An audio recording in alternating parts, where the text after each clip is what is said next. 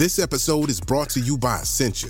A better you starts with better hydration. Essentia is on a mission to inspire people to do what matters most. Their proprietary ionization process transforms water from any source into ionized alkaline water, providing water that's 99.9% pure with a pH of 9.5 or higher. Essentia overachieving H2O, the #1 ionized alkaline water. Shop now. This episode is brought to you by Shopify. Forget the frustration of picking commerce platforms when you switch your business to Shopify, the global commerce platform that supercharges your selling wherever you sell. With Shopify, you'll harness the same intuitive features, trusted apps, and powerful analytics used by the world's leading brands. Sign up today for your $1 per month trial period at shopify.com/tech, all lowercase. That's shopify.com/tech. Hello and welcome to Instant Genius, the bite-sized masterclass in podcast form. I'm Thomas Ling, digital editor at BBC Science Focus magazine. Out-of-body experiences have long fascinated humans, with accounts of people feeling as if they're floating above their own bodies going back thousands of years. But until recently, there has been no scientific explanation for why these experiences occur. To talk me through the latest findings about what happens in the brain during an out-of-body experience, I'm joined by Dr Jane Aspell, head of the Self and Body Lab at Anglia Ruskin University. As well as the neuroscience, she also explains how virtual reality and the metaverse can replicate out-of-body experiences and the worrying impact that could have on your brain.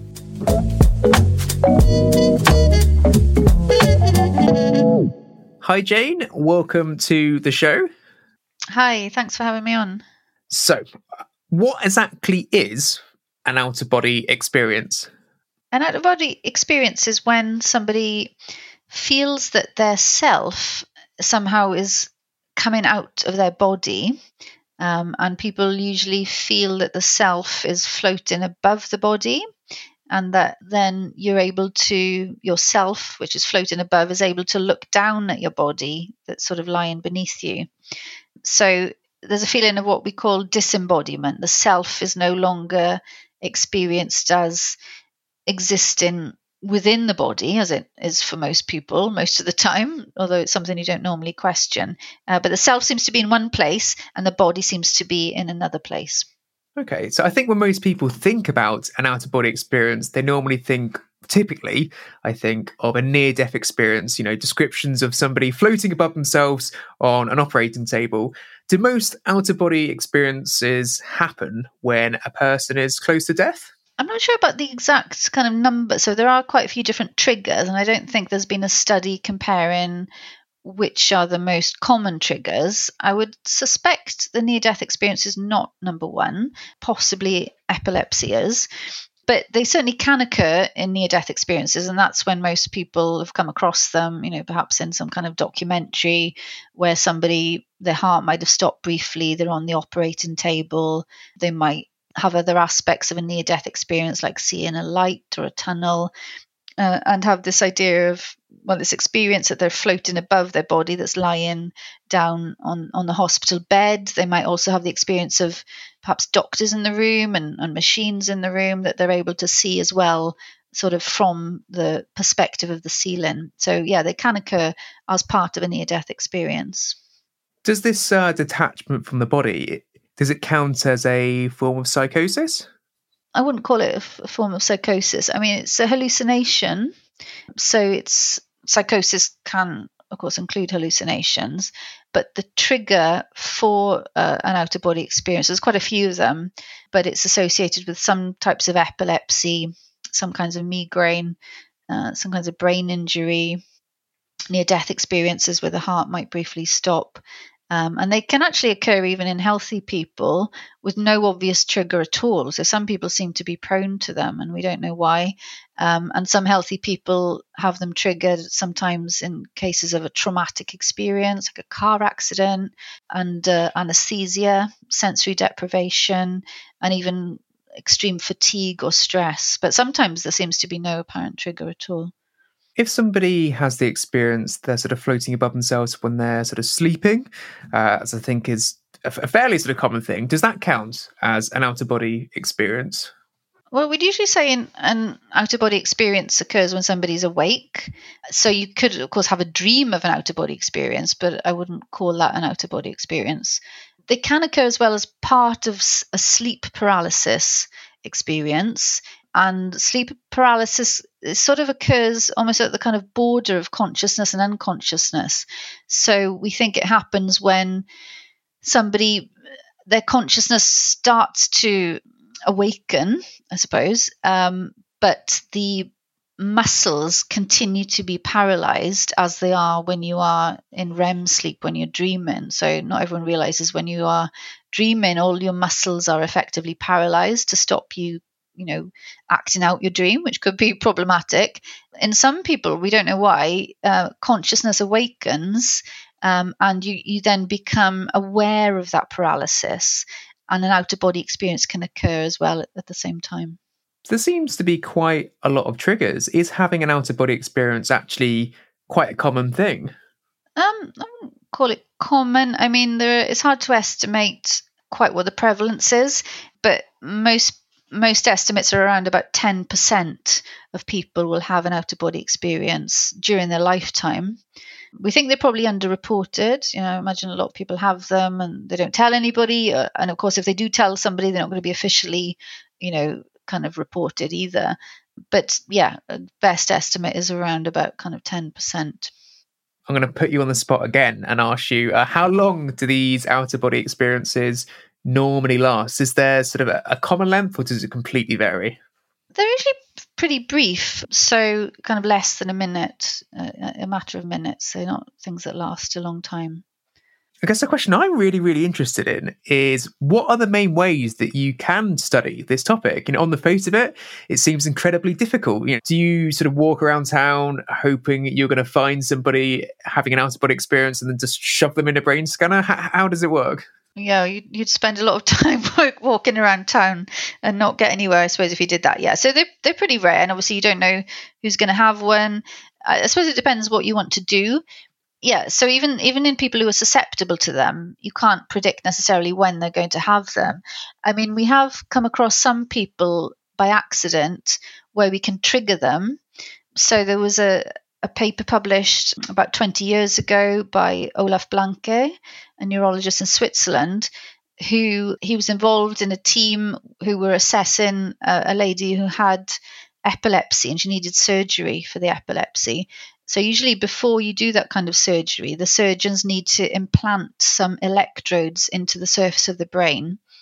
And what they do is they're able to record the brain activity and also stimulate the brain, which isn't harmful or painful in any way, but that enables the surgeons to know exactly which part of the brain they need to remove to stop the epilepsy.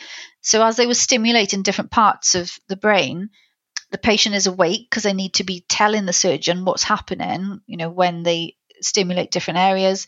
And when they stimulated one particular area, she said to them, "Oh, I see myself from above." So she had an out-of-body experience. I think she could see the doctors in the room as well. And then when they turned the electrical current off, she came back sort of into her body. And there's been a sort of a handful of cases like that. There was another person who he had implanted electrodes because he had really bad tinnitus. And when the electrodes again were sort of turned on, that caused him to have an out-of-body experience.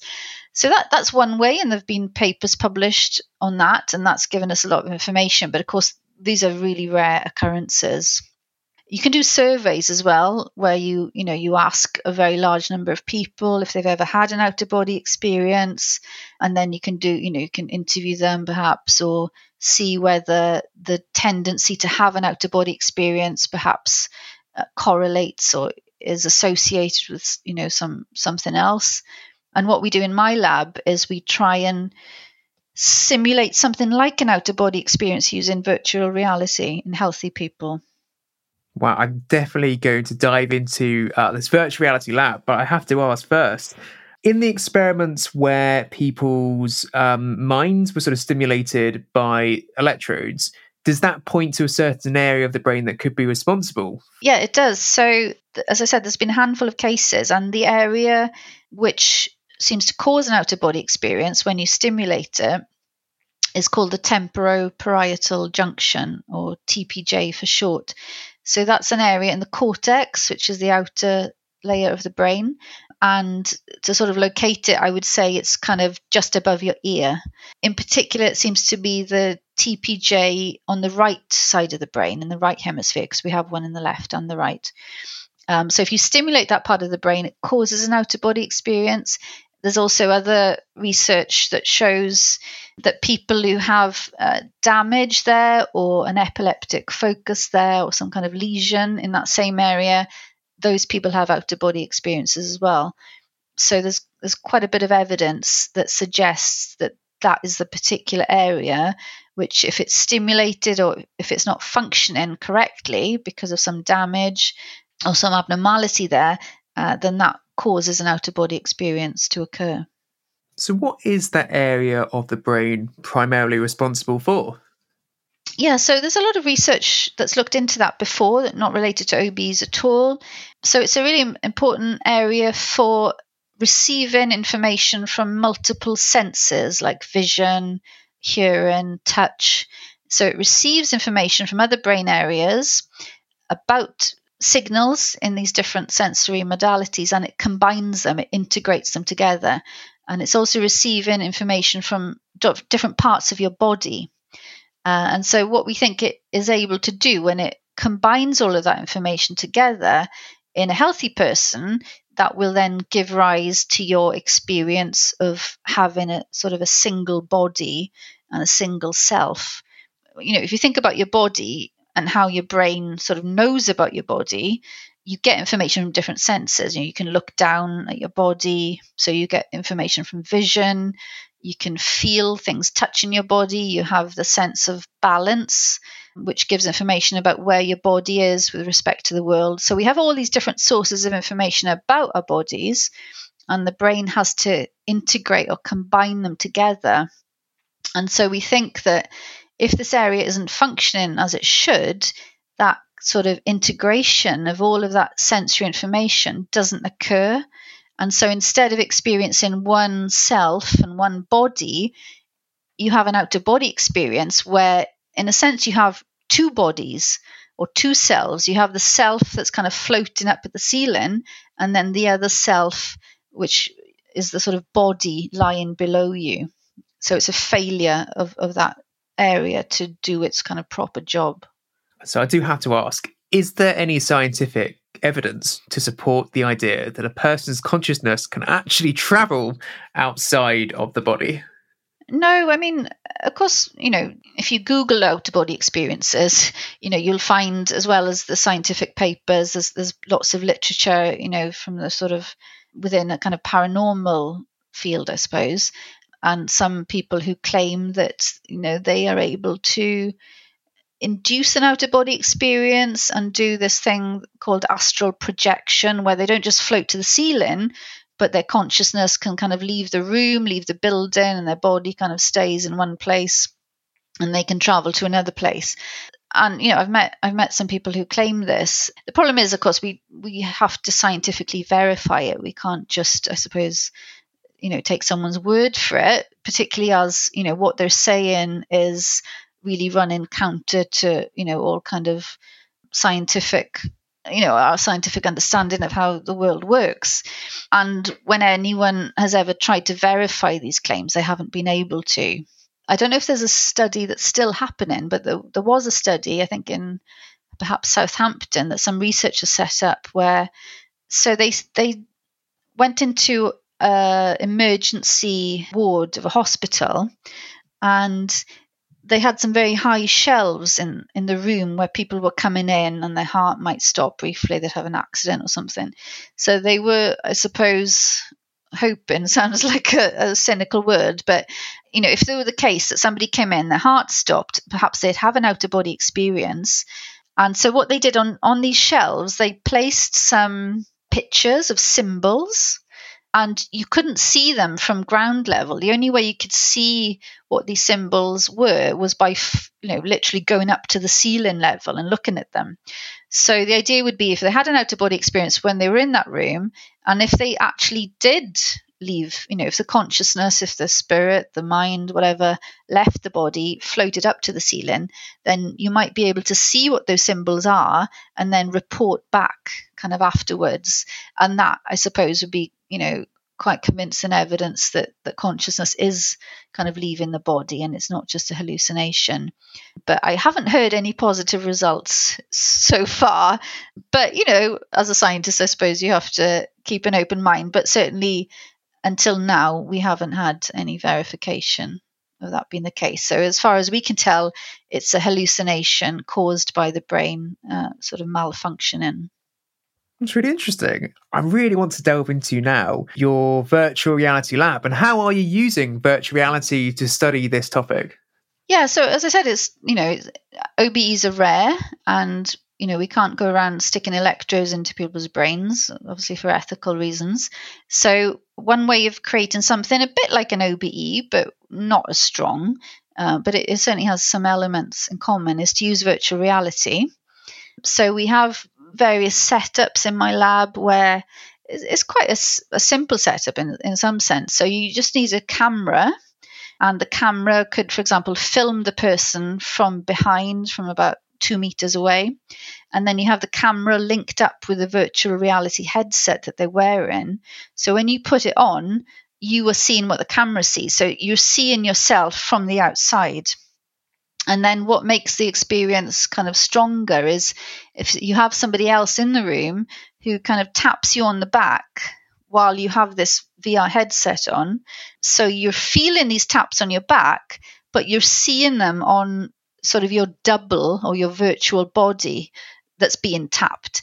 And then that kind of has this weird, it feels very strange. You don't know anymore sort of where yourself is in the room. There's the feeling that the self is in the body as usual, but then when I've done it, then I kind of feel like myself is actually 2 meters away where I'm seeing my double. So it's a bit like an out-of-body experience.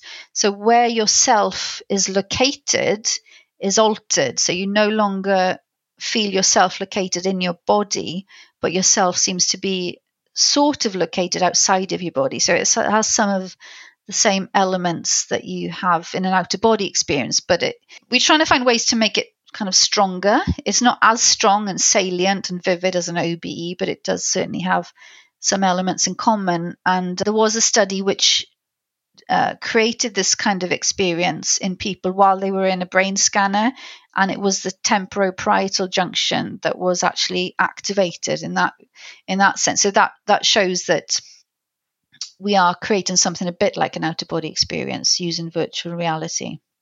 It sounds like a really important area of study, especially considering the rise of technologies such as the metaverse.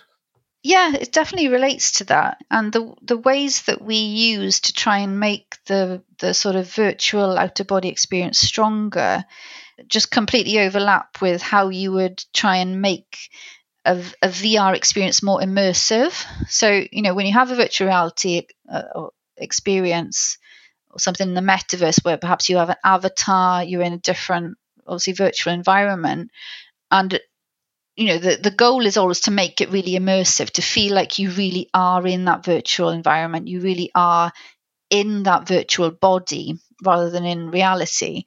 And so what we do in the lab to make the sort of virtual out-of-body experience stronger would also make a virtual experience more immersive. So what I mean is having more sensory input. So if you're in a virtual experience, it's not just that you see your hands move, your virtual hands move while your real hands move, but if you say touch the wall, you would also get a feeling of touch on your hand. So it really feels like the virtual wall is a real wall.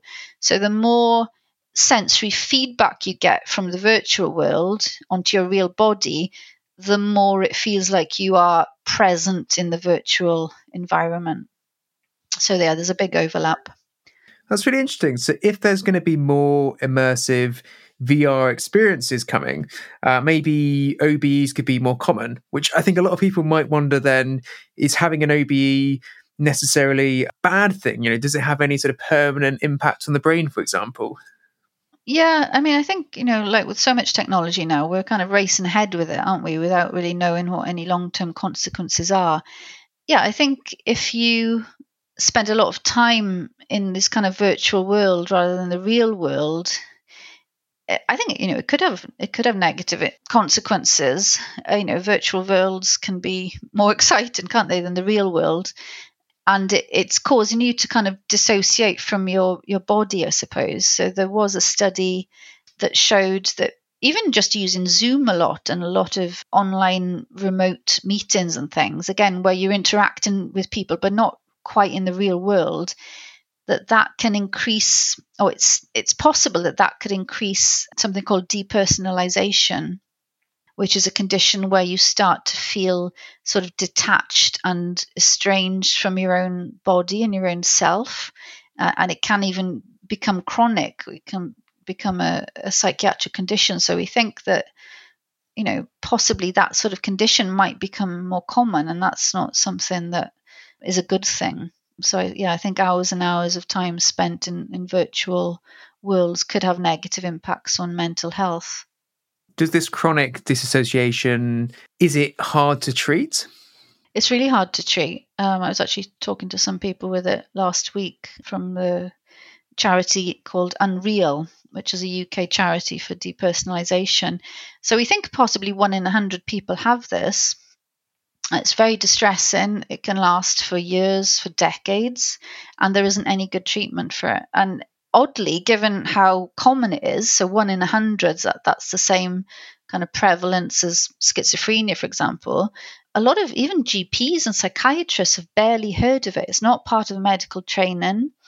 It can occur kind of as its own disorder and go along with other things like anxiety and depression, strong link with trauma, and there isn't a good treatment for it. So the fact that, some of aspects of modern life might be actually increasing the incidence of it, that's quite worrying. So I take it's quite easy to tell if someone has this by putting them in a brain scanner. But I'm thinking if there's anyone listening who spent quite a lot of time in virtual reality and they're wondering whether they have this disassociation or not, how can you tell if you have it? Yeah, I mean, when people have it, they say it's almost as though they're not present in their own life. They describe it as though they're watching a film of themselves. They're watching themselves in a movie, or they're living in a dream. So, it's a feeling of sort of detachment from your own life, from your own body, from your own experience. It's not at all a pleasant thing. And you also get an experience that your emotions are kind of flattened. You feel sort of numb. So a lot of people have it. They go to the doctor, they get diagnosed with something else. The doctor's never heard of this. They don't even know that it's a thing. Sometimes I give talks on it, and at the end people come up and say, I've had this for years. I didn't even know that had a name. I didn't know other people experienced it. It's a hard thing to talk about and articulate, actually. But there is information. As I said, the charity Unreal, if you Google that, there's a lot of information on their website.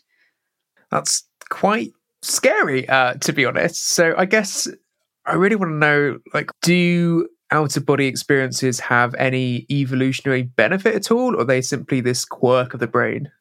Well, sometimes they can be triggered, as I mentioned, by something traumatic, like a car accident or something very painful happening to you, like a very difficult childbirth for a woman. And in those cases, we think perhaps there's an adaptive value in feeling like the experience is happening to somebody else. So if you're in a car accident, if you have that sense, you're just kind of watching it happen to somebody else rather than it happen to you, or it's as though you're in one place and your body's in another place, that might almost help you survive it psychologically at the time.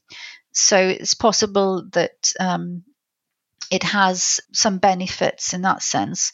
But when it occurs, due to epilepsy or some kind of brain injury, we don't think there's any particular benefit from that. It's just really a byproduct of a part of the brain which isn't functioning as it should do. To have a kind of healthy everyday experience of yourself and reality, a lot has to go right in the brain. everything needs to work as it should do. And when things don't work as they should do, then you can have an experience that's very different to what most people experience, I suppose. What do you find most exciting about the current research to do with out-of-body experiences? Well, because all of my research is focused on how our brain creates our sense of self, of who we are, how that relates to the body. So investigating out-of-body experiences can bring insights into that to understand. So the fact that we know the TPJ, when that doesn't function, causes an out-of-body experience. The kind of flip side of that is when it does function as it should, that is the area that actually underlies some of these, fundamental aspects of our experience of ourselves. The feeling that we are a self that inhabits a body that relies on the TPJ working properly. But I've spoken about some kind of negative aspects, I suppose, of, dissociation and virtual reality. But actually, virtual reality can also be used for benefits. So at the moment, we're exploring whether these kinds of virtual reality, these virtual out-of-body experiences might be used potentially as interventions in certain conditions, for example, in chronic pain. So I did a study a few years ago where we induced a virtual out-of-body experience in people with different kinds of chronic pain that's really hard to treat with any kind of medication or other intervention.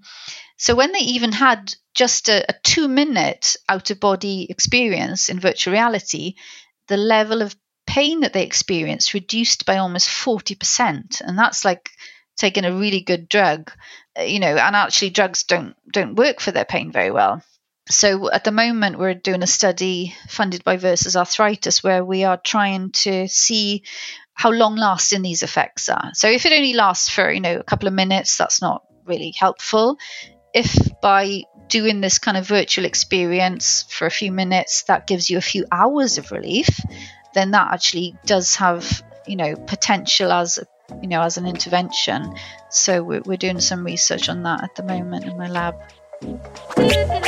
That was cognitive neuroscientist Dr Jane Aspell, head of the Self and Body Lab at Anglia Ruskin University.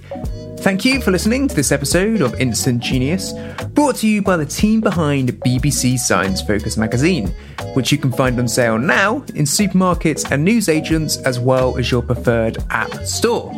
You can, of course, also find us online at sciencefocus.com.